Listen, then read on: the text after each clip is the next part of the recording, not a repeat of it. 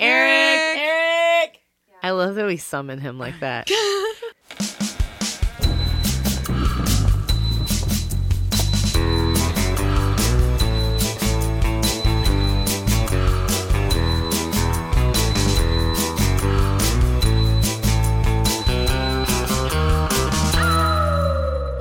the scary girl. You got it. That's us. We're recording. We are now recording. Yay. And we didn't have to FaceTime anyone to make it happen either. No, it's not Monday. You're right. It's 2 days later. It's true. We're doing a special Wednesday recording because we have a special guest tonight. We do. Ladies and gentlemen, well, first of all, I'm Stephanie. And I'm Sarah. And, I'm Mary Angela. Yay! And this is Dead Time Stories. Yeah, we're welcoming back our good friend Mary Angela Saavedra to the podcast today. How you doing, Mary Angela? I'm doing great, thanks. Very excited to have her here. You may remember her from episode 6 or 7. Damn it, I was depending I on don't Sarah remember. to know. Oh, no. I didn't remember. I was hoping you knew, and that's why you were asking and looking. I know it was That was called my Puff the episode. Magic Debbie. I think right. it was episode 6. Yeah, Because it was episode 6. 5 was I'm the... going to look right now. So, fecal yes, forger. Mary Angela was on... My Why is it not guess showing is me all the episode episode 6. things? It's episode 7. Oh, what was Puff episode the Magic 6? Debbie. Episode 6 was Bitch Slapped Betsy and Slick Dick Rick. That's right. It was the Bell Witch. We talked about the Bell Witch, yep. That's how much we remember our own fucking... And MK Ultra. yeah. But yes, Mary Angela was on episode 7, Puff the Magic Debbie, where she talked to us about her experience growing up in is it called the Hutchinson House? Yes, in Chantilly, Virginia. And we heard about her personal experiences, which, you know, she had a little ghost friend named Debbie, and they played Debbie House. But she was very little, so there's a lot of, like, her family's experiences in the house. But today, Mary Angela is back because she's going to talk to us about theater ghosts, because we all do a lot of theater. And the cool thing that she said to us before we started recording tonight, she was talking about how she had these experiences in these places, so she looked up these places so that she could talk about the history there. But then a lot of the stuff that she read ended up, she was like, yeah, that's what I experienced. And she didn't know that, like, other people had been through that too. So we're really excited to hear Mary Angela's stories today and gasp and ask questions. So Mary Angela, take it away. Thanks. Well, real fast. okay. Y'all ready to talk about some ghosts? I said, You I want to wanted work us all on the to say it. catchphrase. Okay, I want to coin a catchphrase. We're 15. This is going to be our This is gonna be 15th episode 15. in. I want the people to have something to repeat. Okay, Let's you give guys. the people what they want. Y'all ready to talk about some ghosts? ghosts? Let's do it. That was good. Thank you. All right, Mary Angela, bring it on. Awesome. Okay, so I'm going to take you on a little tour of theaters, all kind of around. Most of them in the, like Northeast, some Southern, actually. Never mind. It's a tour. Is it primarily East Coast? Yes. And a little bit, Yes. little Midwest, but mostly East Coast. But mostly East Coast, yes. Theaters, because I have spent a lot of my life in theaters. From a very early age, I was going to theaters with my dad. And as I've mentioned in my last podcast, I'm a little bit sensitive to stuff, but I don't always bring it up, or I'll be like, that was weird. And sometimes I'm like, I'm just imagining this. Or sometimes I'm like, that was strange, but I don't want to tell anybody because I'll think I'm a weirdo. So like you mentioned, it was really cool to look up these places and be like, oh, well, that goes right along with exactly what happened to me in these places. So I'm going to tell you about some theaters. And the first one I'm going to talk about is Ford's Theater. Do you guys know Ford's Theater? Tell me. Do we know Ford's Theater? Tell them thank you. Thank you, 5! That was episode 5. If you didn't get it from the thank you. Which was... There was a what was the name fecal... of the episode? Fecal forgery I and like this Fort episode. Frustrations. Fecal Fort Frustrations. Fecal forgery Yeah. and Fort Frustrations. This is just like when I told you that I wanted us to have enough episodes that there's a best of episode where we just... We're doing it We're right doing now. it right now. This is just that right now. We're like, remember this moment? Please go ahead. What happened at Ford's Theater besides Lincoln was shot there? And then someone took a cast of his poop. His last poop. Both of those things happened there. And before your story. Right. Okay. Yes, before my story. This is post fecal forgery. Correct. This was after. Noted. So when I was like 13 years old, the very first job on my resume to this day, when I give out a technical resume, it involves this job that I had when I was 13 years old, because it was the first time I got paid to do theater. And I did sound effects for my father's show called The Last Lincoln, where he played Robert Todd Lincoln. Dead serious. And sound effects really... Wait, which Lincoln is that? Robert Todd was his son. Okay. His son that because I heard the Todd and I was like, well, wait. Because she was Mary Todd right, Lincoln. exactly. She was Mary Todd. And his name was Robert Todd. Lincoln. Her dad played Mary Todd Lincoln. No, my dad played Robert Todd Lincoln. It was very progressive at the time. And it was a one-man show. Stop. Every story I hear about your dad is the best. Sorry, go ahead. It's true. So yeah, so he had this job, a one-man show, playing Robert Todd Lincoln, and the playwright was like, look, I can get us 3 nights at the Ford's Theater. Like, how cool would that be to play Robert Todd Lincoln in the Ford's Theater? Now, something you need to know about Robert Todd Lincoln is he witnessed not only his father's assassination, he was with him when his dad got shot, he also witnessed the assassination of Garfield and the attempted assassination of McKinley. So people were like, you're a cursed human being. You keep watching people die. This one-man play was about his experiences, starting from the time he was just before his father got shot all the way through the attempted assassination of McKinley. So it spans a lot of time. And sound effects for this show involve, can you guess? Gunshots. Exactly. So my job is to hold a cap gun or a starter gun, it was actually a starter pistol, up in the balconies and fire off this gun at this particular moment in the Ford's Theater. No, thank you. No, ma'am. I would not know. Why would they? I don't and want they gave this that job to a child. They were like, fucking have They the don't kid know any do better. it. Because let We me don't wanna be up explain there. my father's logic is if they pay the child, then the dad gets the money. He was just literally being like, I can bankroll this and get more money if I be like, my kid will do sound effects. Now, mind you, this was not the only place I did this show. He did it at the Roundabout Theater, which is like a theater in the Round in Maryland, and then the Arena Stage. He did it there too. And both times I did also do sound effects. But the first place I did it was at Ford's He made Theater. you go spade. Basically. So I remember being 13 and being up in the balcony, and where you are in the balcony, it kind of looks, it's like angled directly at the box that of course has the flag, and it's all blocked off, and you know that that's where Lincoln died, and it's a whole thing. And I'm supposed to be sort of below, like I'm supposed to lay in the floor, kind of not sitting in a seat, but on the floor, sit down on the floor in front of the seat so that people don't look up in the balcony and see a 13-year-old kid in a rainbow bright shirt with a starter pistol getting ready to like fire at the stage. So yeah, so I remember sitting up there, and I remember after the dress rehearsal, I went downstairs and was like, is there any way to turn down the air conditioning? Because it's freezing up there. Shut up. And the guy was like, are you kidding? It's 95 degrees in here. Right. It's He's so hot. like, All the there's stage no, but he was like, there's no air conditioning. This is Ford's Theater. Like, we've got so fans, we've got like stuff. He's like, also, it's like March. So we're not really into air conditioning right now. And I'm like, okay, but it's really cold up there. Like, it's really, really cold. And he was like, where you were was cold? And I was like, yeah. And he was just like, okay. And that's really all he said about it. And I remember like, right, because I think my dad didn't want to like freak me out.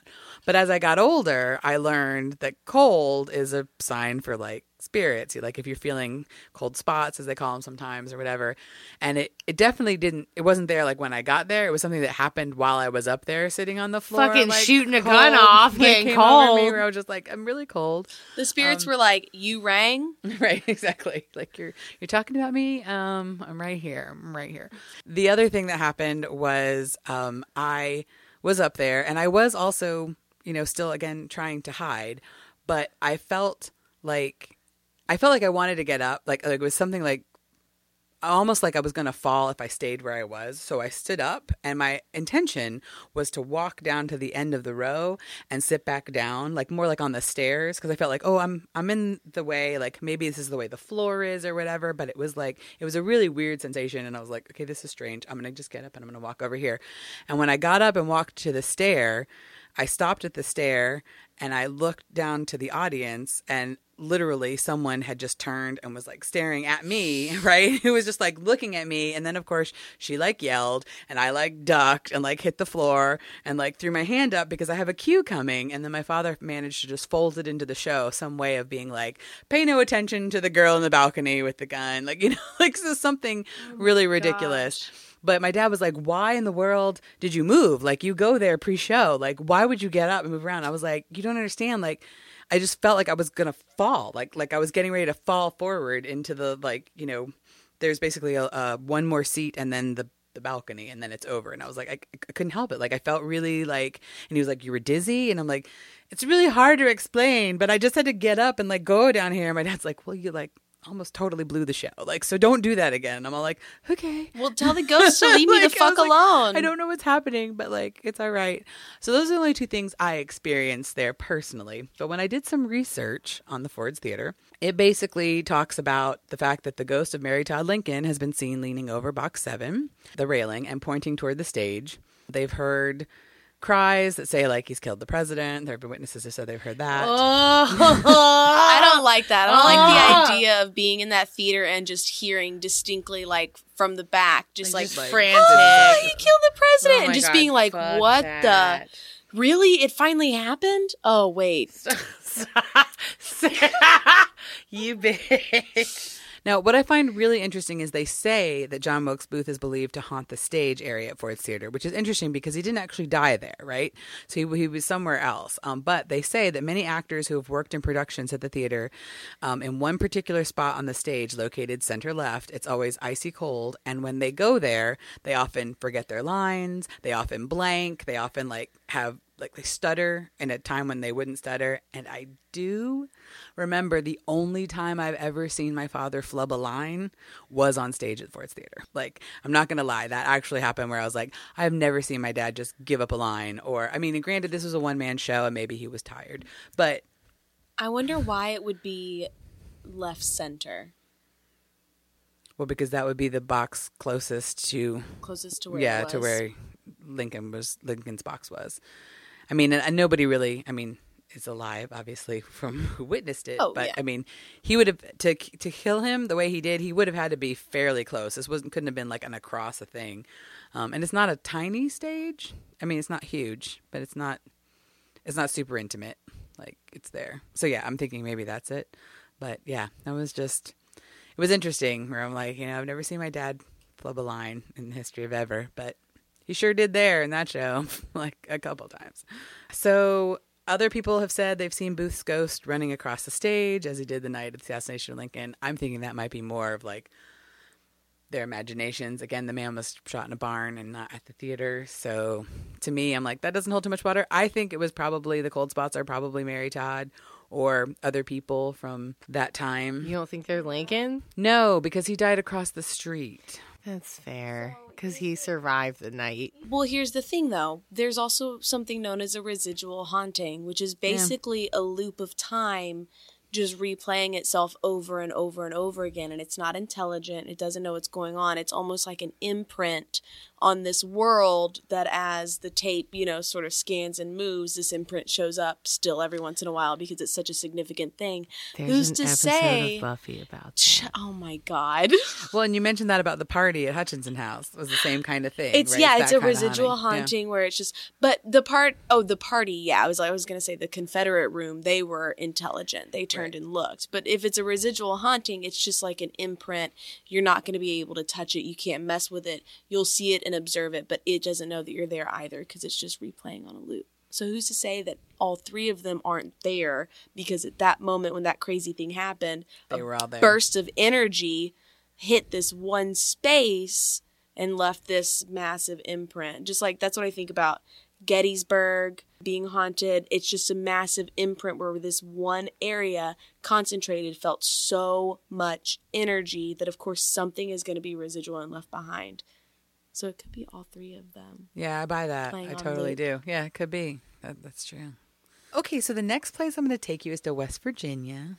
Let's go. West Virginia. I went to Shepherdstown, West Virginia. No. I hear Shepherd's Pie Town? I hear that they have a very hot, quirky little theater scene. As mentioned in a previous some ghosts. episode. That's true. I heard that. I think that was just last week's episode. That was the 13th. Well, no, not last week's. Week before last, because last week's time we this recorded comes out, that's actually tonight's. No, that was in episode 13, Smurl Girls and the Holy Humidifier. Which critics love, I'm noticing. On our stats. I know that Wild, Wonderful West Virginia has a lot of weird shit going on in it. Tell us about it, Mary I mean, Angela. I can tell you there's, the Mothman. That's a whole episode into itself. I know. There's, there's the Mystery Hole, which I've been to several times. Mystery hole. The Mystery Hole. You know, I've had a few dudes try to convince me on a mystery hole. Right? I was going to say, I've had a couple people want to learn about my mystery hole, and I'm like... It's a mystery for a reason. I don't answer questions. It's a mystery. Well... The Oracle will only say never. All I know is that when I took my family to the mystery hole, my mom would not go in. Yeah, of course your mom had I wouldn't want my mom in my mystery hole. She was like, nope, I'm not going. She's like, you guys can go, but something bad is happening in there. And I'm like, it's not. Yeah, something bad always happens in a mystery hole. But I'm not going to talk about the mystery hole. I'm going to talk about West Virginia Tech, which no longer exists. It's now West Virginia University Institute of Technology, and it's actually no longer in Montgomery, West Virginia, which is where it was when I was there. It's now in Beckley, West Virginia, which is sad. That's just a different school, Mary Angela. Right. So it's exactly. But when I was there, it was they West renamed Virginia. it, moved it to another town. They took it down, and now there's a different school in a different place. But when I was there, it was West Virginia Tech. And Montgomery, West Virginia is a 1-mile town. It is 35 miles southeast of Charleston, West Virginia.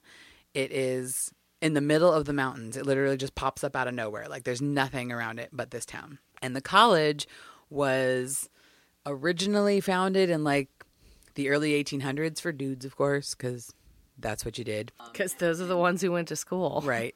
And then all of a sudden it became a college for teachers, which then transitioned into primarily women because they were like, women are the ones going out and teaching.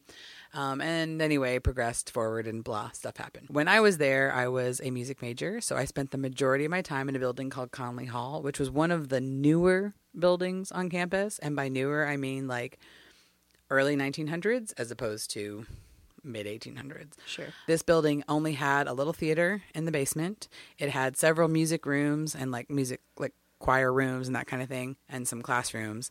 And then the very top floor was classrooms, but more like structured labs, like music labs. So there was like computers and stuff for making music. Anyway, in the middle of the ground floor and the top floor was the mezzanine. And the mezzanine was haunted AF. A little bit. It had very low ceiling because it was like it was a floor that wasn't supposed to exist. Like, but what they had done was they had turned it into rehearsal rooms. So you'd have like a little mini stand-up piano in there, and then you would have like a chair and a music stand, and there would be like 3 little rooms on each side of this mezzanine with like a door that went down.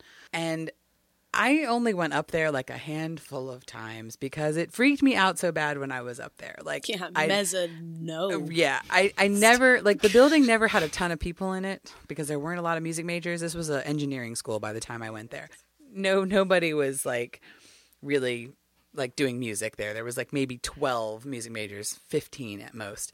So I know that when I'm in that building, I'm almost always alone, right? Unless it's during class time, which who the heck goes and does homework or practices in the mezzanine during class time? Like that's not happening. Sarah is. Do you see her over there? She's like red and shaking. Instead of mezzanine. Mezzanette. Exactly. I'm so sorry. I'm definitely listening to you. That's okay. It's fine. I wish you guys could see her right now. Well, you know what? Let me get a picture for our Instagram. Don't do it. Aw. Okay, fine. Look at that face. No, she's like red and like shaking with loud, and like her eyes are watering. It's true. She had that church giggle where like she was trying not to interrupt, but then she was like shaking. Mezzanine. Please continue. So the only things that ever happened to me there was I heard laughing one night. Like it was no. It was definitely like, I don't want to call it a gaggle of girls because I don't think it was that many, but it sounded like a couple girls laughing. And I'm like, I'm 100% sure that I'm up here by myself. So, of course, I leave my little room and I check all the other rooms and nope, I'm still there. So then I'm like, okay, maybe somebody came in on the floor below and I'm just hearing it, like whatever. But the thing about the mezzanine is that it was all super sound resistant. You could go up there and sing and not be heard downstairs and not be heard upstairs. So the fact that sound would come up, like that would be unheard of. Like, you know what I mean? Like I was just like, that doesn't make any sense. So I asked one of my professors, one of the music professors I really liked, and I was just like, have you ever like heard about anything going on in the mezzanine? And he was like, wait, you mean like drugs or sex? And I'm like, no. I was like, I mean like weird stuff, like hearing weird things. And he goes, laughing? And I was like, yes. And I was like, and he says, you've heard laughing? And I was like, yeah. I said, is it because like you can hear people from downstairs even though you're not supposed to? And that's when he looked at me and he was like, Mariangela, do you ever hear anybody singing in the mezzanine when they go up there to sing? And I was like, no. And he's like, right. So no. And he's like, there's laughing. We don't know why. He's like, it's girls, right? And I was like, yep, that's what I heard. And he goes, when did you hear it? And I was like last night. And he's like, did you leave afterwards? He's like, because sometimes it'll keep happening, like it'll interrupt you. No, no. And he was just like, it's good that to just like, upset me really badly. He basically was just like, it's good to call it a night if you hear the laughter. When you hear the laughter. God. Not that anything would hurt you. Like he didn't make it sound like I would get hurt, but he was just like, you won't get any work done. Like if you hear the laughing, like they're not gonna leave you alone. You should just go. Like you should. Because they're like me and Adrian. Like they just once they start giggling, like they're just up all night. They're just that like scares me as much as the idea of like a shrieking woman, like some laughing women. Like you might as well just sleep because it's gonna keep happening. I don't like it. So look at the bars on that for how loud I screamed. I got so scared. So 2 years after I left West Virginia Tech, I went back for a frat party, and my plan, because I didn't have a place to stay, was to bring sleeping bags and sleep in the mezzanine. What the fuck is wrong with you? Get the fuck out. What is wrong with you? I wasn't going to be laughing. Wait, but I wasn't going to be alone. And I was like, if the other person hears the laughing, like, then we'll just both be terrified. We'll both die together. At least I won't die alone. We can go.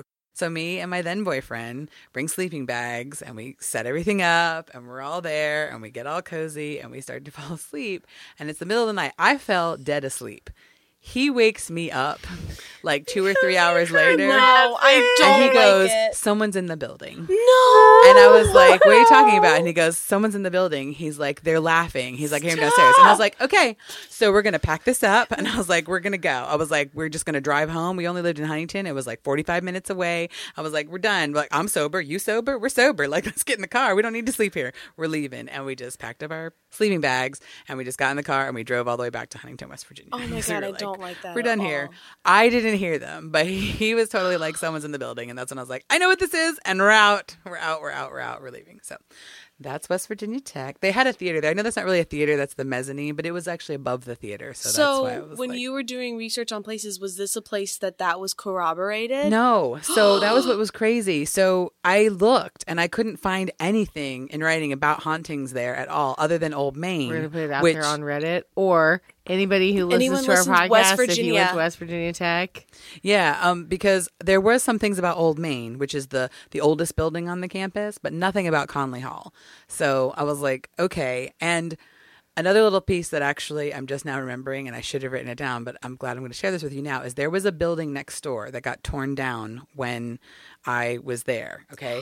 And I need to find the Polaroid because we have a Polaroid that we took of the building 2 days before it was torn down, and I am telling you right now it's an arm in the picture. Like, I was with my roommate at the time, and she was like, that's an arm. She's like, there is something right there in that window, and that is an arm. I have to go find where that picture exists because I know I didn't get rid of that picture. But that was the building right next to it, which had been like a dorm. I wonder if when those got torn down, that triggered activity and it morphed over to. Because I was like, there's nothing there that could have been that could have been a reason in a music building. You know what I mean? Now I know it was classrooms, but it was always a music building, like with classrooms. But that building next door was a dorm, so there would have been people right there, and they did tear it down. And this was definitely after that had been torn down. All of that was Oof, I don't like it. Next story. Okay. So the next place we're going, scary. This is really scary, is to North Carolina, Wilmington, North Carolina. And we're going to talk about Thalian Hall, which happens to be the sister theater of Ford's Theater. They were designed by the same guy. He was built like maybe within 5 to 10 years following the building of Ford's Theater, but it was the same guy. Thalian Hall and City Hall are attached, aren't they? They are. Because I always think that's really cool. Yeah, like Thalian Hall is like the big theater in my hometown, like the big famous theater, but it's like a part of City Hall, like where like the mayor's office is. Which is the front half of the building. Which I just think is really, I always thought that was really neat, where I was like, that's how important theater is in my hometown. It's true. Part of City Hall. Anytime they film anything involving the assassination of Lincoln and they can't get into Ford's Theater, which is often because Ford's Theater has gone under a lot of renovations, so it looks considerably different than it did. Not Thalian. Not Thalian. They film it there. So The Conspirator was filmed in Thalian Hall because it looks exactly like Ford's Theater. It's that much of a sister. They're designed the same way. They're laid out the same way, which is awesome. And I have done a lot of theater in Thalian Hall. And again, it was cold spots. Like everybody always talked about the cold spots where it'd be like, especially if you're up in the balcony over there, a lot of cold spots. And I'm like, yep. I've definitely experienced cold spots. We'd have parties in there. I was dating the tech director for many years, and he had keys to the building, so you could go in anytime you want. We had hurricane parties in there. Everybody would like hang out and just like stay the night. And the really fun thing to do the next day is to go to the diner and sit around and talk about all kinds of weird stuff you heard or you like, thought you sensed or saw in some cases. I never saw anything beyond stuff out of the corner of my eye, which for stuff out of the corner of my eye, I tend to like write that off as being like, that's just, my eyes playing tricks on me or like whatever that can't possibly be. But the vicinity of the stuff I saw out of the corner of my eye goes along with stuff I found when I was looking up online. So they talk about how the second balcony is particularly active. So Thalian has actually 2 balconies. There's a first balcony and then a second balcony that we like to call the gallery. And that's actually where the light booth is. And those gallery seats are the ones that are like, I guess the cheap seats, right? Where they're like, it's like a bench and you like sit really high up and whatever. And so they're always like in the second balcony. Peasants ran amok and stuff is happening up there. Like that's where everything is. Well, ghosts are poor just like us. They can't afford to go down to the better seats.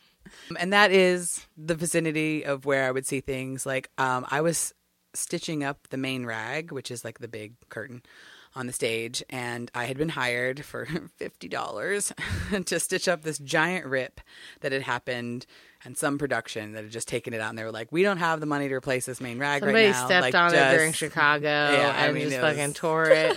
Big rip. So it had it coming. When I saw Zach Simcoe, who listens to our podcast, play Amos.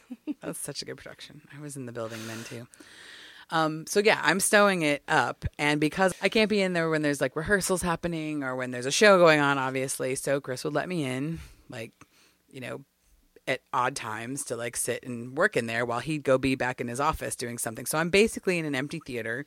Already, I don't like it. So, honestly, theaters empty are just like churches empty on your own. They're fucking terrifying no matter what happened there. There's a feeling there. I don't know what it is, but I've been in both a theater by myself and a church by myself, and I don't like either, and the feeling in both are the same. I think it's because first of all, it's a place where a lot of people, well, I didn't want to say congregate, but I wasn't trying to make a pun, but that's where a lot of people congregate.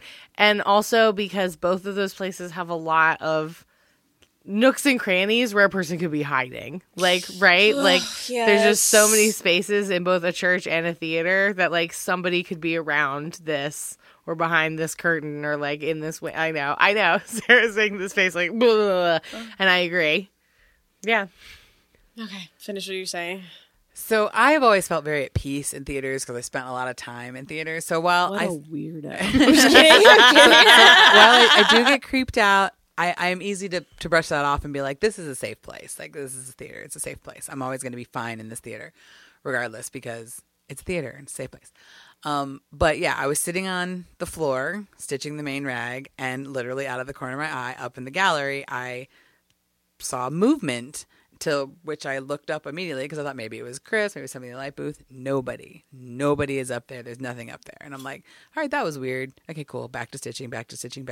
Like 20 minutes later, it happens again. And I'm like, this is very strange. Like something is happening. And that's when I got this kind of feeling of like, I should just wrap this up, or I should go get Chris and be like, can you just come and sit out here while I finish stitching this? Because, and what I ended up doing was just sewing really fast. And it was because it was hand stitching. And I was just like, okay. So I know for sure that the stitching job that I did on that main rag was not great. I'm going to say that right now. I know they've renovated the theater since then, so I am sure they tore that down and were like, "What the heck happened here?" Well, this is what happened. What happened was I was like, I gotta finish and get the fuck out. I'm not okay being in here by myself right now. It's freaking me out. So when I looked it up online, that is something they talked about: cold spots, eerie sounds. They talked about, was it the second balcony? Yes, it was the second balcony. And that's where I was like, that's really crazy. There was an incident with a dog. I'm sorry, what? There was an incident with a dog. This was actually from the first balcony, one level below. No, www.doesthedogdie.com. No, let us know right now. Not. Okay, good. Okay. Everybody breathe. No dogs were killed. Okay, good. Thank you. You can kill as many people as you want, but don't touch the fucking dog. But this is the one they like to bring up online a lot. So if you search Thalian Hall Haunted, like you're going to get this dog story like in several different places. Basically, the gist of it goes, there was a director who had a dog who was just kind of running amok. Bingo was his name. Throughout the theater while they were directing. And the dog suddenly, it looked either like the dog fell or the dog like was thrown off said balcony. Except what was really interesting was the dog appeared to be caught on the first floor and was completely unharmed. Like, and it's not a short drop, by the way, from the first balcony to the. It's a very far drop. Like, and it wasn't a big dog; it was like a small third floor. dog, Not like a second floor or the thing, like a third floor, like Snoopy being thrown off of. Oh. But then being caught. So the big thing is that something appeared to catch him or catch the dog and then put it down. Like what it says specifically, the show's director's small dog somehow made its way to the third floor gallery and was it was the third floor. I thought it was the first. And seemingly tossed over the rail and landed in the first floor audience unharmed. Like something caught it. And I was like, yeah, well, at least we know. These ghosts are like, oh, no, dog, not today. The ghosts are with us. They're like, we'll fuck with the humans, but don't touch the fucking dog. Leave the dog alone. But yeah, so I was like, wow, that's interesting. And then they did renovations in 2010 and in 1988. And in both instances, they found skeletal remains. What? But here's why. Way to just like scatter that in. Because bury the lead. Well, because Thalian Hall is built on the site of a sand dune. And what they think is that pre-Columbian Native Americans most likely buried their dead in sand dunes, particularly there because it's far enough away from the river and far enough away from the beach. So they think they're Native American. That's remains. how Poltergeist started. Right? That's literally how Poltergeist happened. Yep. So I'm trying to see if there was any other of these that And I found Pet Sematary, online right? that were really interesting. No. No, not beyond cold spots. And I don't think it's a native. I feel like the Pet It's a Cemetery, Native the cemetery was American- on Native American land, and that's why the pets came back. Yes. Is it? It's been a hot minute. Yeah, since I I've think read that's that. how that story went. that's It's been a while since interesting. I've seen it too, but I was like, that it's one sounds of my right. favorite Stephen King. See, and it's I'm been like, a hot that's minute. like the That's a good most, one. to me, It's like terrifying. the most fucked It's up Stephen King. It's so terrifying. scary. Oh, that's the most. Oh, he's got some fucked up And ones. I think even love Stephen him. King has said, like, that's like of the movie ones. Oh, like, it's rough. He's like, that one's tough. Like, I can't, it was very well done. I can't watch it. Yeah, I haven't. It's really. There's only a few Stephen King adaptations to movies that I have actually watched because it's hard for me to. I'm like, have you seen that one? No, because it's hard for me to read the book. It's hard to read the book. is It's hard for me to so read good. Salem's Lot. I haven't watched Salem's Lot. It's hard for me to read The Shining. I know it's different in the movie, but it's still hard. So I haven't watched The Shining because I love reading them, but it terrifies me to read them, so I don't want to watch them. The Shining is one of very few Stanley Kubrick movies that I'm like, nah, it was a good movie. But I know Stephen King hates that interpretation of it. Yeah, I heard it's very, very different, and I love the book and I love the sequel. Sorry, Mary Angela. That's okay. I agree with all that. Tangents happen. So that's Thalian Hall. The dog was fine. The dog was fine. So that's the gist. But people have seen a lot of things. They've, same thing, seen shadows, heard the murmurings of, disembodied voices is what they called it online. But I was like, I never heard any of that. I never heard anything. I did see that thing when I was sewing the rag and I was like, I'm out. But that's all that I personally can connect to. But online, but online there's a lot of stuff apparently that happens there. And I'm like, well, yeah, if you're buried on top of Native American burial ground, I'm sure a lot of stuff happens. Yeah, of course. Like I'm sure there's stuff, which now makes me surprised to think that I didn't see more things. But anyway, in the same town, across the street, diagonal 2 blocks down, is a theater that was called City Stage, which Rest was in peace. Yeah, the theater. Oh. Talk about ghosts. Makes me sad that it's not still there. But basically, it was a renovated Masonic temple that they turned into a theater, which was... Sarah's face right now is a big, tall glass of dope. It's at the top of the building. So it's like there are many floors below it. And then at the very top is this, Masonic temple, obviously ritual theater. And then they converted the outside into like a rooftop deck that adjoined it. So it was like a theater with like a rooftop bar. Yeah. But like you're already on the rooftop. You don't have to go up. You just go outside onto the bar. It's cool. It was very cool. And the bar is still there, right? But they just don't use the theater. Yeah. Something like that. Yeah. Well, it's just not a functioning theater anymore, the company. I mean, it needed new electrics and all kinds of stuff. And they were just like, they were like, we're not doing that. But what's cool about it was, I don't know if you've ever seen... I'm a millionaire. I'll buy it. I'll fix it back up. Please. That would be so great. I would do it. I would help you. If you want to donate to our Patreon. I'm just kidding. It doesn't exist yet, but it will once we have enough of you. Just fucking email us. Tell your friends. Okay.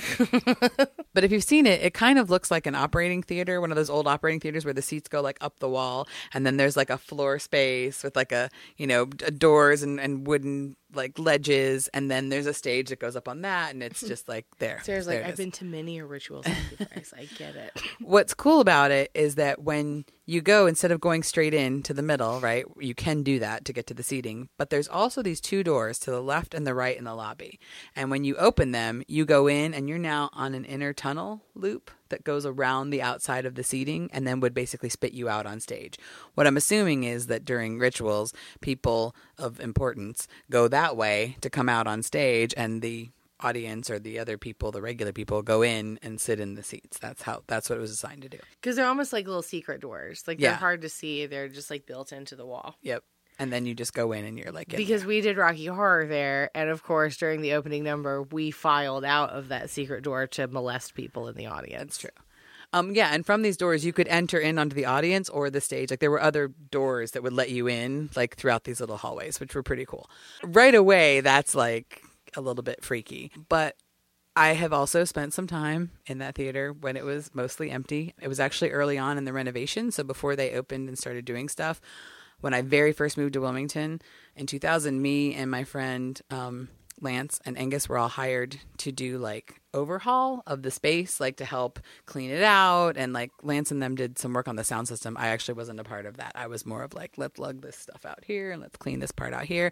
And I was in those little hallways pulling out all kinds of weird stuff. Usually like it was, dead body. No, it was like frames with rabbit. Certificates and stuff I didn't understand. Or like Audrey 2 that you were going to try and use later. None of that. It was nothing that cool. It wasn't a theater yet. It was just old leftover junk that was still in there from various things. I honestly am not sure where half of the stuff came from, truthfully. It was almost like a rummage sale was happening and people were just storing stuff back there. Anyway, cleaning it out. And everybody that I was working with had taken a run downstairs. Like they had already were taking some stuff out. And I know I wasn't completely alone. I know there were still people there. Yeah, but I'm telling you right now, there were steps in the hallway, behind me. And I turned around and there was nobody there. And I'm just I know what a person sounds like inside the house walking around on the stuff. I know what a person walking up behind me sounds like. And that's what it sounded like. To when I turned around, there not to be anything there. And yeah, it was enough for me to be like, okay, I'm going to go find someone to come back up here with me, or I'm going to go work somewhere else because I'm not going to stand here in this hallway and do this. The other thing that I noticed that I kept bringing up that everybody said they couldn't hear, or they weren't sure if they knew they were hearing that, or somebody was like, it's a sound system, it's this, that, and the other, is that during a production of Jesus Christ Superstar, there was this crazy hum. And it wasn't when the band was happening or mics were on or whatever. This would be I'm coming in because I'm wardrobe and I'm setting up and nobody's in for sound check yet and nothing's turned on. But the theater has this hum. You walk in and there's this hum. And I'm like, do you hear that? like, do you hear that hum? And people are like, no, I don't hear that. No, it's the bar outside. It's this outside. I'm like, no, like there's this hum. And it almost sounds like people sitting around being like, like it's on a tune. It's like not, I know what sound feedback sounds like. I know what the hum of like sound equipment sounds like. It's not that. It was like this soft hum. Like people were sitting around being like, oh, like chanting and just humming. Right. And I heard it a couple different times when I would come in early on. Like it would have to be like right when I first got there and I'm one of the first people there. And then like it would just stop, of course, because people would come in and the musicians would come and start warming up and like stuff like that. And then you don't hear it anymore. And I never heard it outside that production. It was the only production.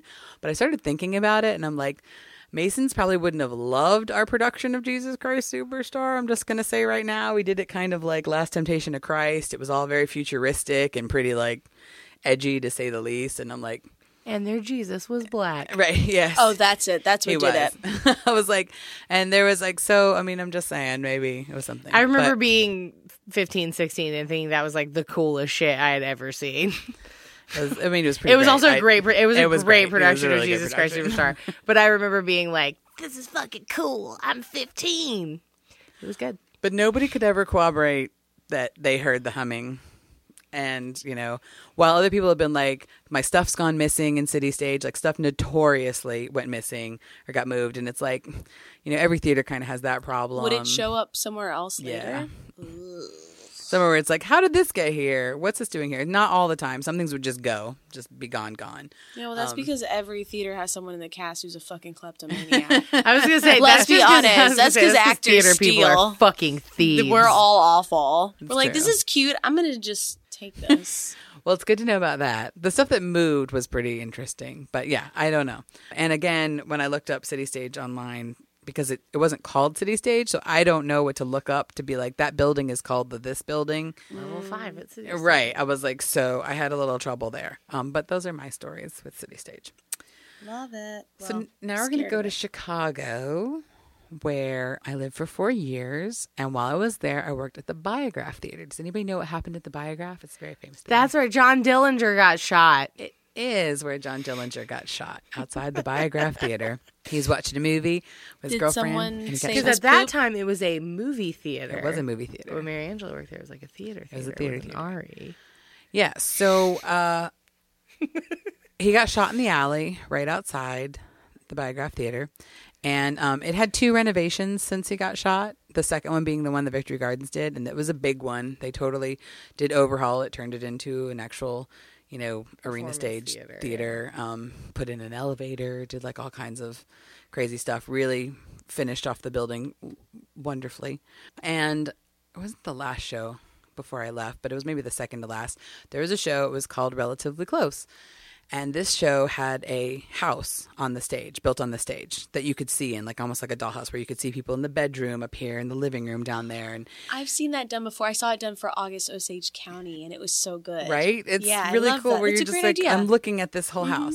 So this house had 3 bedrooms, a full living room with a dining room table, a kitchen with a real refrigerator and a microwave that all worked.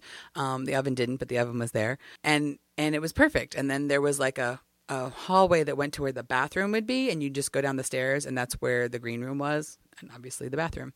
So when this set went up, I was like, oh, like the night this show closes, because I knew they wouldn't do strike till the next day, I'm throwing a party. And we're going to be on this set, and we're going to sleep here, because this is a great idea. There's like 5 beds and a couch, and like we'll play cards at this fabulous dining room table, and we'll stock that refrigerator full of beer, and we'll just have the best time. We'll each pick our ever. rooms. Right, we'll exactly. Just role play. We love it. We'll just sleep. It'll be fantastic. Now, I've never actually talked to Kamala about this. I really probably should have, and I probably should have before this podcast, so I'm sorry. But Kamala was one of the people who spent the night in the Biograph with me. I did not sleep well at all the entire night. Now, first of all, the house lights have 2 settings. They have off. They have like dim, which you do like right when the show is about to start, but you still want people to come in and sit, like late But seating. you want them to know, the show's starting soon. Like, Right, where be it's like, quiet. here we are, and everybody get down. And then like full on.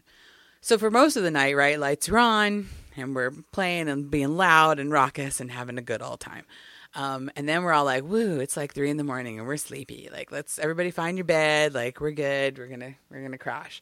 And I find the bed that's on the bedroom on the floor, right? There's 2 bedrooms upstairs, and Kamala takes one and Corinne takes the other. And I feel like there was another person. I think Adam was with us. And yeah, so like people are in the beds upstairs and I'm the only one who's downstairs. And I was like, all right, let's turn the house lights out. Nope. Way too dark, way too dark, way too dark. Okay, let's go to dim. Like, dim is good. Dim is enough that it's like, we're not in total darkness, but it's better and I can see what's happening. So we did that. And I thought I had had enough to drink where sleeping would just happen to me. But it was one of those situations where, and this totally, I will say this could be I have a lot of anxiety now as an adult. I did not have as much anxiety then. I mean, I must have been 34 years old. I was just about to turn 35. So I hadn't really started to experience as much anxiety as I have now, as old as I am. But it could have been the precursors to that. This could have been like where it all started. But it's that moment when you fall asleep and you've fallen asleep and you're like really about to just suck into it, and then something like jolts you out of it. Yes. And that kept happening like over and over again, where I'd be like, I am so tired and I've had so much beer and I should be sleepy. I'm so sleepy. I'm awake. And it was like, it just wouldn't stop. And I was like, okay, is it because I'm on a stage and I'm looking out at a house, like empty seats? Like what is it and why can't I sleep? It was the worst night's sleep I've ever had in my entire life. After about an hour and a half, I'm like, okay, I'm the only person awake. I can hear snoring. People are like definitely asleep. I am the only person still awake. And I'm just like, this is nuts. I need to just relax. And I start to like drift off again. And then I hear the elevator. And I'm like, that's weird. We're definitely only people in this theater, like, because I got keys and I had to lock everything in. And there's no way anyone else who works in my theater is coming into the theater at 4:00 in the morning. Why is the elevator going? Right. So now I'm just like, okay, that's super strange. Okay, maybe just the elevator warms up and rides up and down for no reason. Who knows? Right. So I kind of write it off. But now I am awake. Now I'm just like, okay, I'm going to wait to see if I hear it again. And sure enough, like 15 minutes later, there goes the elevator. Goes up, comes down, doesn't ding. So it wasn't like cued. You know what I mean? Like it was like no one was down there that pushed the button. This elevator just rode up and down like on 2 separate occasions, to which I was like, okay, I'm just not going to sleep tonight because I don't know what's happening out there. And now I'm like, I have to pee because, you know, when you get anxious, you have to pee. But peeing would mean going out that door into the green room and being by myself. That. And I'm just like, you know, do I wake somebody up? Am I like, please go pee with me because I'm scared to death? You know, instead of just like, no, it's cool. I'm just going to lay here. It's going to be fine. If I sprain my bladder a second time. And right, because I don't care because I'm not leaving this bed. So yeah, I think I did fall asleep for a little bit at some point. Like things did calm down a little bit because I know that I was asleep when the strike crew came in at 7:30 because they woke me up at 7:30 in the morning and be like, are you the box office girl? Yeah, I am. And they're like, were you here all night? And I'm like, yeah. And I'm just looking upstairs and he goes, are there other people here? And I was like, yeah.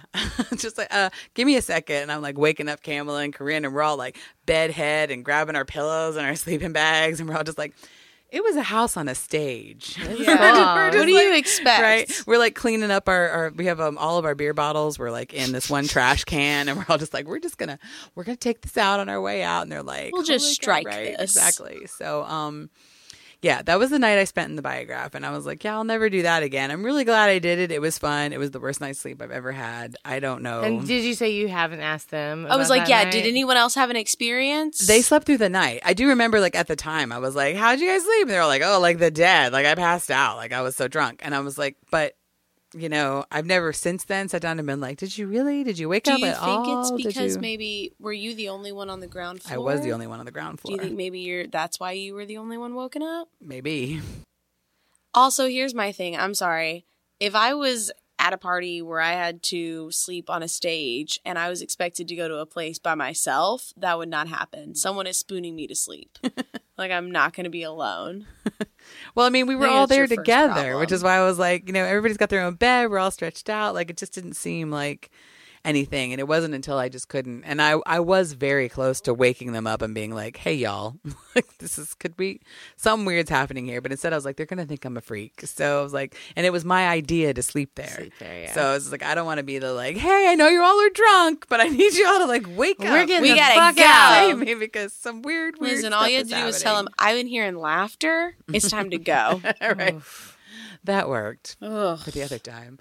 That's scary. I did ask the facilities manager about the elevator, and she said the elevator would run, but not like go up and down. So she said that you would hear the motor, and I'm like, nope. This definitely you know the sound where it's like, and then it goes up and it comes down. Like that's a different sound than like your elevator's humming. And I was like, this was not a hum. I was like, are you sure it doesn't just like run on its own? And she's like, no. She's like, it definitely hums, but it doesn't like do that. And I'm like, okay, just checking. I don't like that. I didn't want to tell her why. I didn't want to be like, so I used my key and my code and I stayed in the middle of the night and got drunk and I was like, is that elevator running? But it was pretty much running. So when I looked up the biograph, of course they talk about John Dillinger being shot. They say that it's really in the alley next to the theater where people experience most things. Because that's where he was shot. Right, because that's where he was shot. But and people can't stay the night in the theater overnight. So but those homeless people. Because one of the things it said was that some sources say the theater itself is not haunted, but other sources disagree. And I'm like, ooh, I'm another source, and I disagree. Right? I love that. Some sources say it's not haunted, but other sources disagree. Yeah. People think, maybe it's John Dillinger or Jimmy Lawrence haunting the last place they had fun. Whatever. I'm not 100% sure. I don't necessarily felt like it was malicious. It's just that something was there. I was kind of like, hey, what are you doing? You're not sleeping, are you? Like, what's happening? And maybe they were just like, hey, you're not supposed to be here. Hey, you're not supposed to be here. Hey, you're not supposed to be here. Right. Wake the fuck up. We want you to leave. Like, is this run the elevator? Maybe that'll scare her. I imagine that, or I just imagine like they were heckling you from the audience. Like they're like, put on a show. We're bored. You would wake up like, and you start to fall asleep. You're killing us again. And then the elevator was them leaving. They were like, we're over it. Someone call the elevator. We're getting out of here. Get us the heck out of here. Yeah, I mean, we were definitely more entertaining previously to us, passing out. So maybe. For sure. And they were like, what is this, intermission? Get back up. Put on a show. So we're dead. We don't sleep. That was. What are you doing up there? Is this David Mamet? Do something. I know you're a woman on stage in a David Mamet play, but entertain us. Jesus Christ. Yeah, so that was my experience in the biograph where Dillinger was shot. I mean, I would definitely say it's haunted, for sure. I'll never think it's not. The last theater I want to take you to is actually here in Philadelphia. Of course. Circling it back around again. Bringing it home. It's the Academy of Music, which is downtown. Have either of you been in the Academy of Music? I've never been to the Academy of Music. Oh my God, you're missing out. You got to see something there. It's really, really, really cool theater. I'm not going to lie. It's fancy and huge. It was built more like an opera house back in the day. So it has got 4 levels. You've got your ground level. Then you have your balcony. Then you have your family circle. Then you have your amphitheater. 4 levels. In between, there's columns and everything. Super, super, super old building. I, thank goodness, have never been in there by myself. However, when I first took the job at the Kimmel Center, one of the things I had to do was take a tour of it because the seating areas, because I needed to be able to sell these tickets. And so I needed to understand what is a limited view versus a full-on obstructed view. Limited view means a pole is in your view. And obstructed view means you are straddling this pole while you are sitting in the seat. Also, there's something called limited comfort. That's when the pole doesn't actually... Your seat is the pole. I mean, no, it's where the pole encroaches on your seat. Not to the point where you'd have to see through it. You can see around said pole. You're literally right next to you. Like literally... But your leg is up against a person next to you in the airplane who like is leaning over onto your armchair and your leg rest, but that person is a pole, right? And you're like, this is okay because it's a cheaper seat. Exactly. You're gonna save some money on those. And then by the end of it, you're like, I paid $12 American. What did I expect? Limited comfort seat. Yeah. So I had to do a lot of tours to like, really learn the space so I could sell it to people.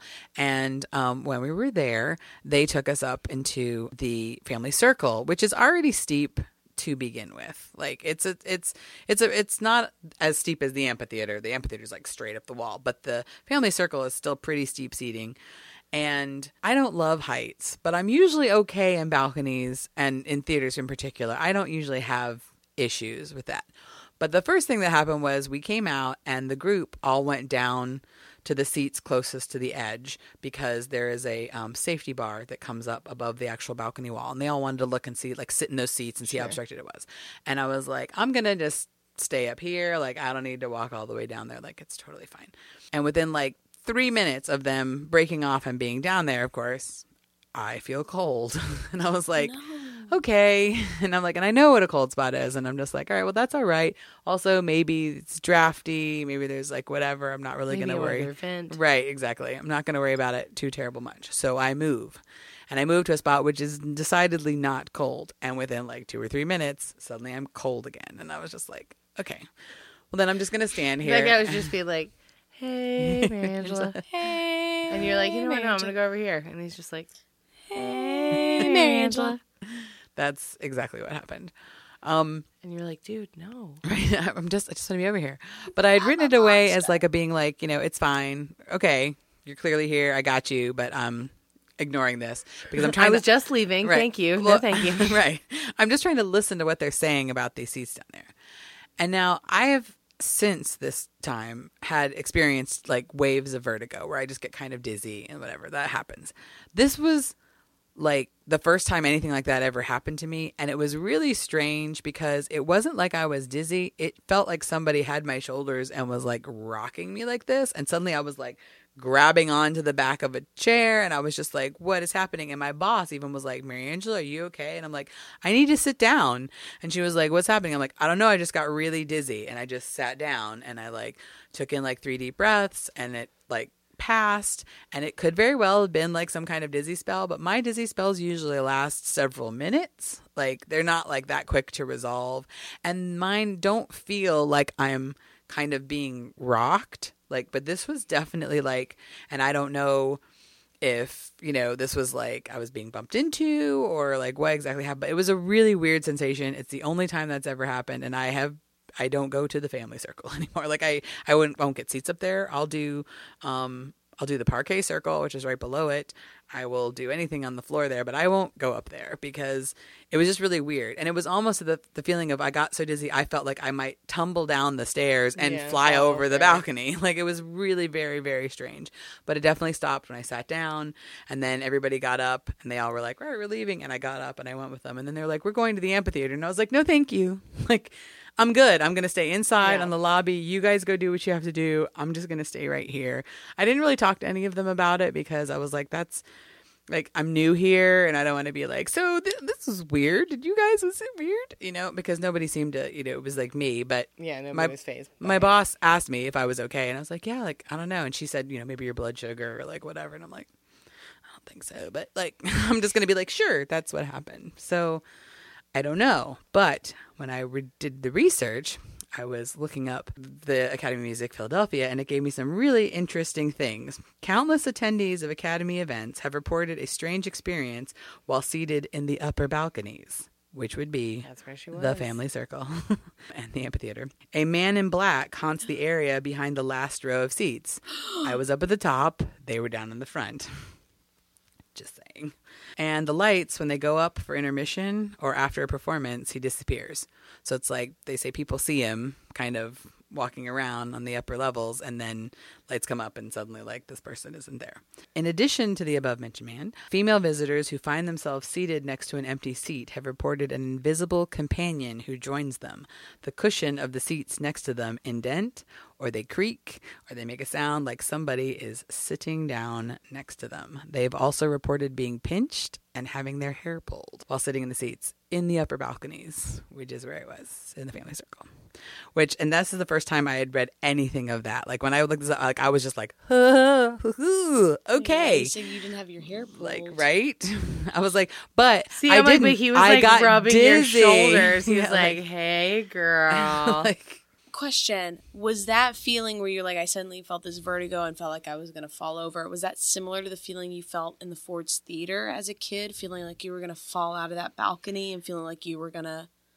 Now that you mention it, like, yeah, very similar. This one was a lot more intense though. Like it was weird. You felt like it was really coming from your shoulders. I could feel something on my shoulders, but that one was more like somebody behind me and like it was, like nudging me, and I was on the floor, but somebody was like nudging me for it, and I was like, what? And now that you say that, I'm like, yeah, I had never put that 2 and 2 together, but it's like, oh my God.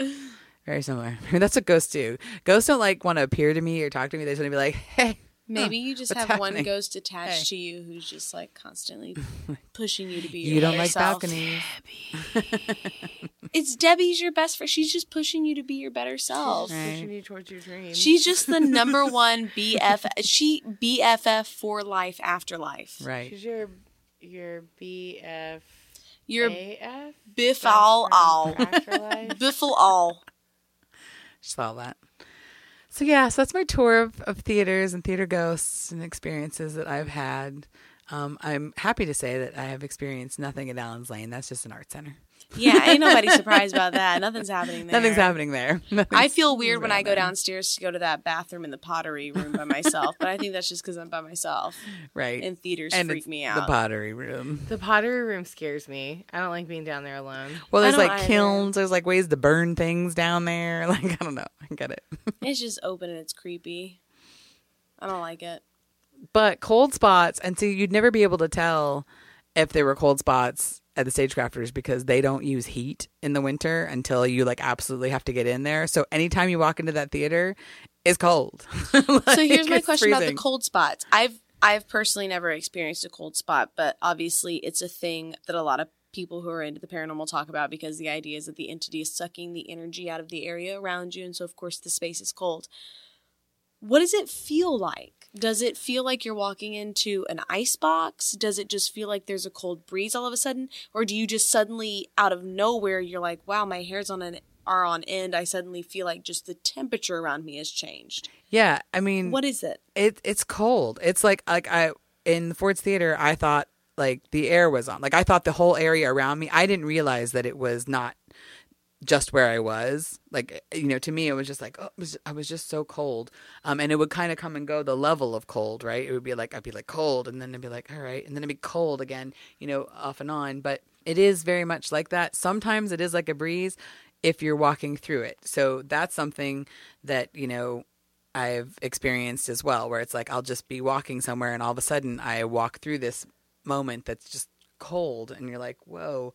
But then you walk out of it, and that's how you know, because it doesn't feel like, hey, I've got a fan on you, or there's like a vent crossing you right here. It's like, no, I've literally just walked through this cold spot, or the spot itself moves through you. So the other thing I've read about in doing research and stuff is people almost describe it as feeling like electric. Mm-hmm. Do you agree? Yeah. As someone who's felt it? Yes, I would definitely say that. I mean, I have a lot of electric sensations anyway. Like that's just how I'm wired. Even before I knew I had MS, like I always would kind of like feel that way. But that's a really good description, where it's like, yeah, it's not just cold, but it's like it's energy. It is definitely energy for sure. And that's how I identify it as different than being like, I'm standing under a vent. I am whatever in places where I'm like, I know there's no breeze, there's no vent, there's no anything. I am, in this, and you have to sort of pay attention, because it's not like. It's really easy to just be like, oh, there's an open window. I just walked through this thing. It's very easy to do that. But because it's happened to me quite a few times, it's more of me being like, this is what's happening. Okay, I know what this is happening. And that's okay. And I'm not a person who's like, I'm terrified of this. I'm just like, like the rocking chair story, where I'm just like, hello. Like there's something in this goddamn room behind me. Where I'm like, there's coming. I know there is. I don't like. I close the door every time I'm here. I don't like having it behind me. I don't. It feels weird. I when swear, this it feels room like was someone's my looking at room, me. that room creeped me out. I feel like there's something looking at me when we're sitting here and we talk about ghosts. I feel like they're like right here on my left shoulder. But it's really interesting you mentioned that about cold spots because I've always thought, I of course have never experienced it. Honest to God, like I'm really a skeptic. If something to a certain degree happens to me, I'm usually able to be like, well, it was probably this.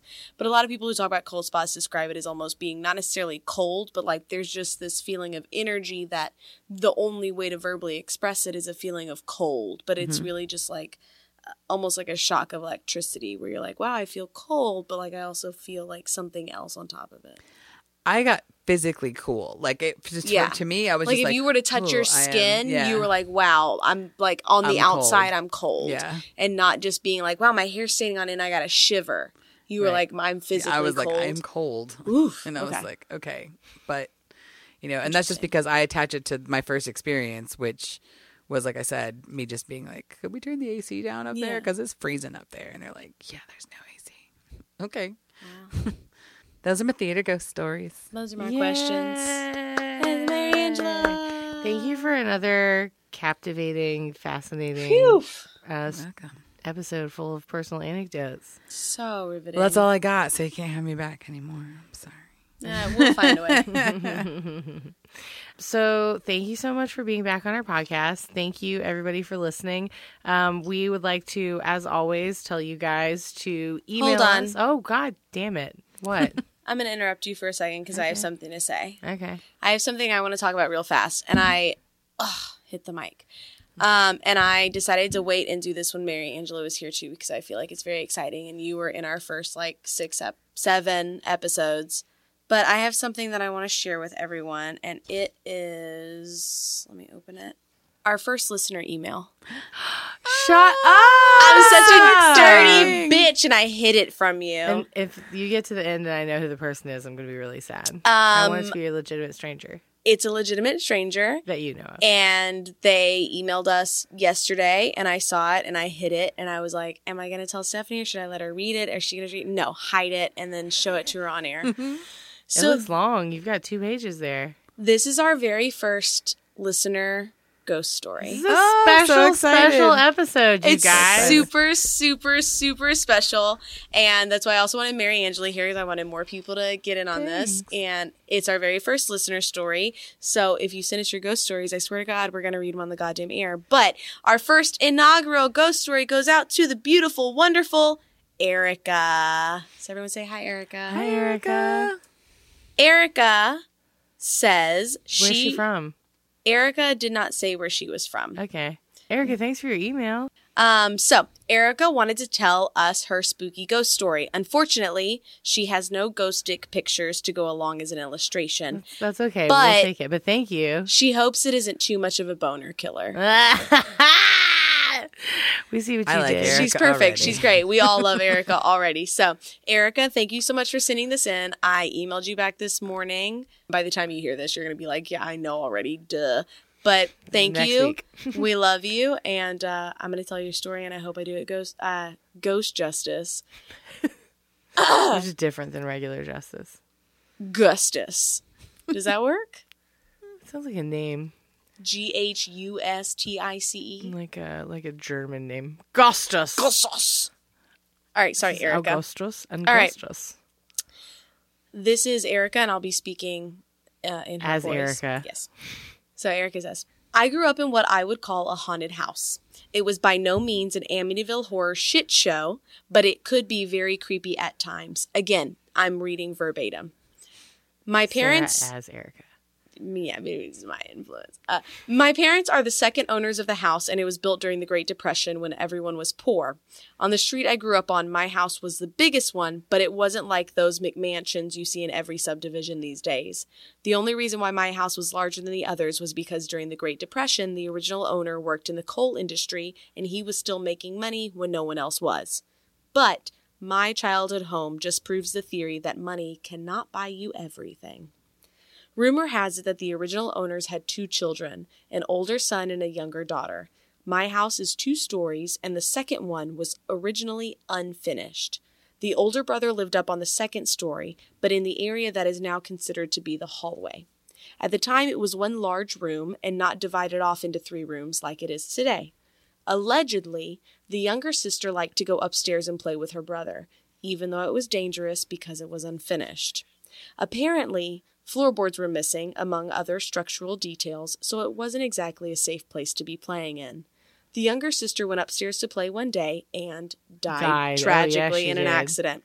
And unfortunately, I don't know the details, but what I do know is that her spirit still lingers there. I was gonna say, that little girl's all up in that, literally in that house, because she fell between them floorboards, and now her ghost haunts it. Yep. I've always felt a presence in my house. Not necessarily an evil or a bad one, just that someone was there that wasn't my family. My family felt it and had experiences with the spirit as well.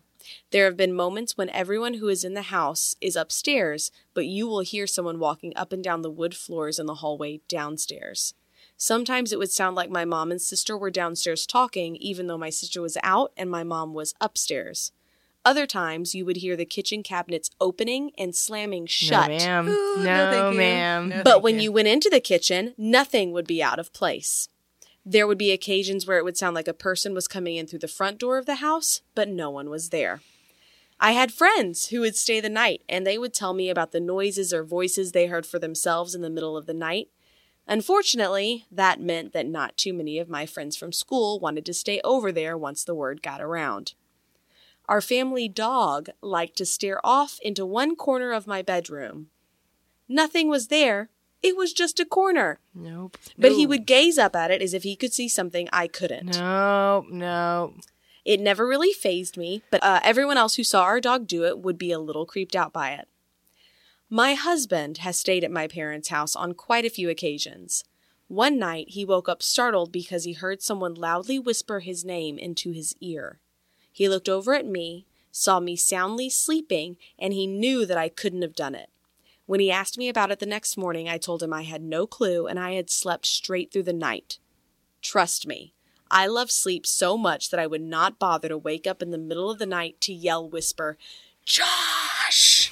The creepiest thing that happened is when my husband and I were house sitting for my parents. We had gone out to dinner, and when we came back, we noticed the dining room light was turned on and the sideboard drawers were all open.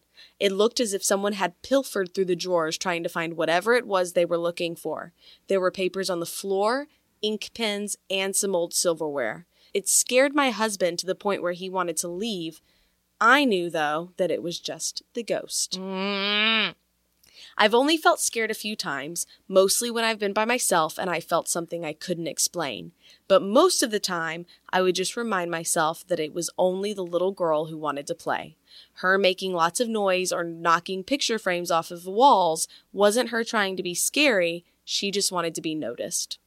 I've never really deeply interacted with her because you never really know who the spirit is on the other side. I'm only assuming it was the little girl. Side note, that's fucking smart, Erica, because demons tend to like to disguise themselves as children to make us interact with them. Back to her story. Sarah's like, as we all know. She knows. I'll get to that in a minute. A couple of times, I've asked her to try and find her family on the other side. This is when she felt active and it was unnerving to experience. I've always let her know that she could go find her family at any time and that the house was safe in my parents' care. My parents still own and live in my childhood home, and there are still noises and experiences that they can't explain. I'm 32 years old now, and I grew up in my parents' house. And if that little girl hasn't left by now, I doubt she ever will. Oh, hell no. She's there. She's literally in the bones of the house. Yeah. I just hope whoever gets the house in the future understands that the spirit comes with the house. And I don't think she'll hurt you, but I wouldn't provoke her either. More than likely, she's lost in this world trying to find her way into the next, and she just wants a way to pass the time. I hope you enjoy my personal dead time stories, but can still hopefully get some sleep. And if you decide to share my story on your podcast, just use my first name, Erica. So thank you, Erica. Erica found us by listening to Southern Spirits. Oh, heck yes. Which is why I was like, that girl knows not to provoke that little girl ghost, because that little girl might be a fucking demon in disguise. And Erica just sent us the best personal ghost story to our email, and we really hope that you guys send us your stories as well. And thank you so much, Erica. That creeped me out reading it. It creeped me out reading it again right now. And I hope it creeped out everyone listening. I'm just like, Debbie House. Yeah, I was Debbie like that little girl just waiting House. for someone to play Debbie House. You her. need to get play Debbie House. That's it. She Debbie just wanted House. someone to play with her. Yep. That's it. That's all it was. What an episode, you guys. Erica, thank you so much for your email, for sharing your story with us. Thank you. You're wonderful. You're awesome. You're Tell perfect. your You're friends. beautiful. You look like Linda Evangelista. You look like Linda. You're a model. She could walk out there in a fucking diaper and people would be like, Erica, your smile is beautiful. So thank you so much for listening, everybody. If you want to send us your personal stories, you can always email us at deadtimestories with a Z, all one word, at gmail.com. Don't forget, we're still giving away stickers, and you can get a sticker by reviewing us on iTunes or Facebook and then screenshotting it and sending it either to our email, or you can slide into our DMs on Facebook or Instagram. Follow us on Instagram, follow us on Facebook. Everywhere we are is Dead Time Stories, all one word, with a Z. Thank you so much for listening. And thank you, Mary Angela. Yes, Thanks for having me. I had a great time. Yes. So I'm Sarah. I'm Stephanie. Wait, that's not who I am. And I totally went for it too. We body swapped in this episode. And this is Dead Time Stories. Dead Time Stories is hosted by Sarah Heddens and Stephanie C. Kernison. Music and editing by Eric Gershnow. Artwork by Rennie Slackman.